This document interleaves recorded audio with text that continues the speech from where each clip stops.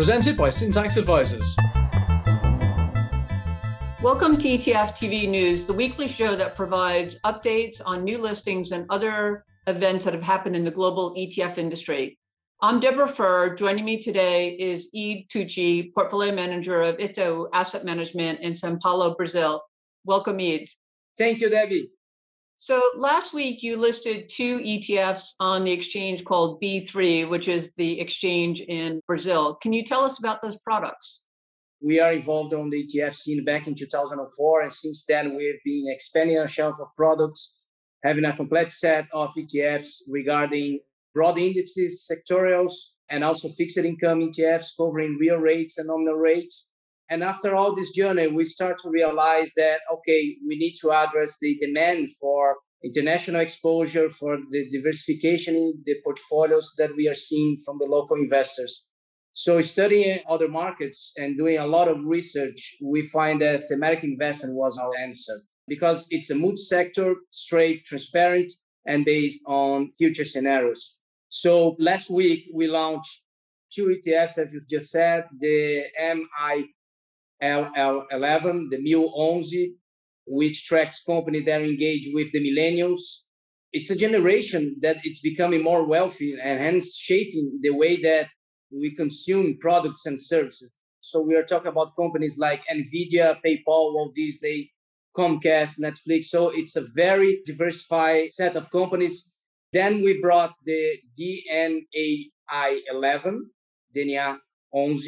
which tracks companies related with genomic R&D business. Again, it's a very, very efficient way to express our investment case. So we are looking into the future. That's great. And both of the indices are created by MSCI. Can you tell us about the types of investors that you think will use these products and how they'll use them? From institutional to retail and also hedge funds, being long or short, we are very excited to offer to all types of clients because it's an efficient way to diversify the portfolio and get also international exposure in themes that are impacting our day by day and shaping our future. So in the end, we are talking about mega trends, and everybody needs at least to get sense of those mega trends. Maybe you can talk a little bit about how the investments have changed in Brazil. Well, once the investment theme became a priority, as we don't have the CDI asset class anymore, everybody starts to looking how I can build a portfolio aligned with my investment objectives. So transparency, agility, cost efficiency relies on the ETF. So we are very happy to have a complete set of ETFs, but also we do need to rely also on the educational angle of these aspects because you need to educate the investors to build an efficient portfolio using the ETFs as a building blocks. What is your outlook for the rest of the year? Well, definitely it's growth. We've experienced an increase of users of ETF, but it's still a tiny industry. You are talking about here ballpark $9 billion. And when you compare with the total industry of financial services in Brazil, this is zero, So we do need to bring, again, the educational angle to the table to provide support in a sustainable way for our investors to use the ETFs as a building blocks. So growth, definitely. Well, that's great. Thank you for joining us. Thank you for the opportunity. Thank you all. So as you heard from Ed, the ETF industry in Brazil is about $9 trillion US. One of the new things that has come to market, which allows foreign ETF issuers to bring products to Brazil, is ETF BDRs. So the first product for launch last November.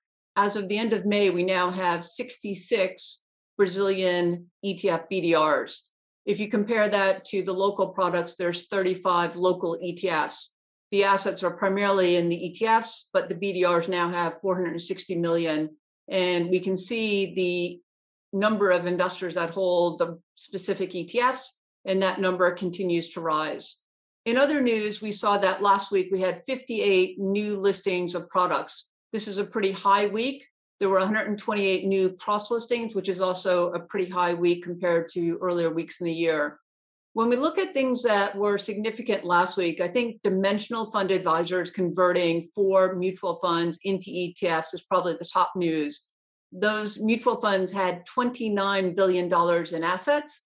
They are transparent, active, and they do expect to bring other products to market. So I think we will see further conversions happening. I also think that as Vanguard's patent goes away in 2022, we're likely to see asset managers have share classes that are ETFs, allows them to keep mutual funds and offer ETFs at the same time. In other news, we've seen that the flows through the end of May, active ETFs have taken in 74 billion. All of last year was just over 91 billion. So we're on a very strong course at 5 months into the year. Smart beta is also doing well, as is thematic and ESG. And to wrap up, Syntex, which is the sponsor of the show, brought to market their 5th ETF, which is a stratified US total market hedged ETF. They have partnered with Swan Global Investments. It's using put options to create risk managed growth strategies. Thank you to our sponsor, Syntex Advisors. Thank you to Eid for joining us, and thank you for watching. For further episodes, go to etftv.net. Thank you.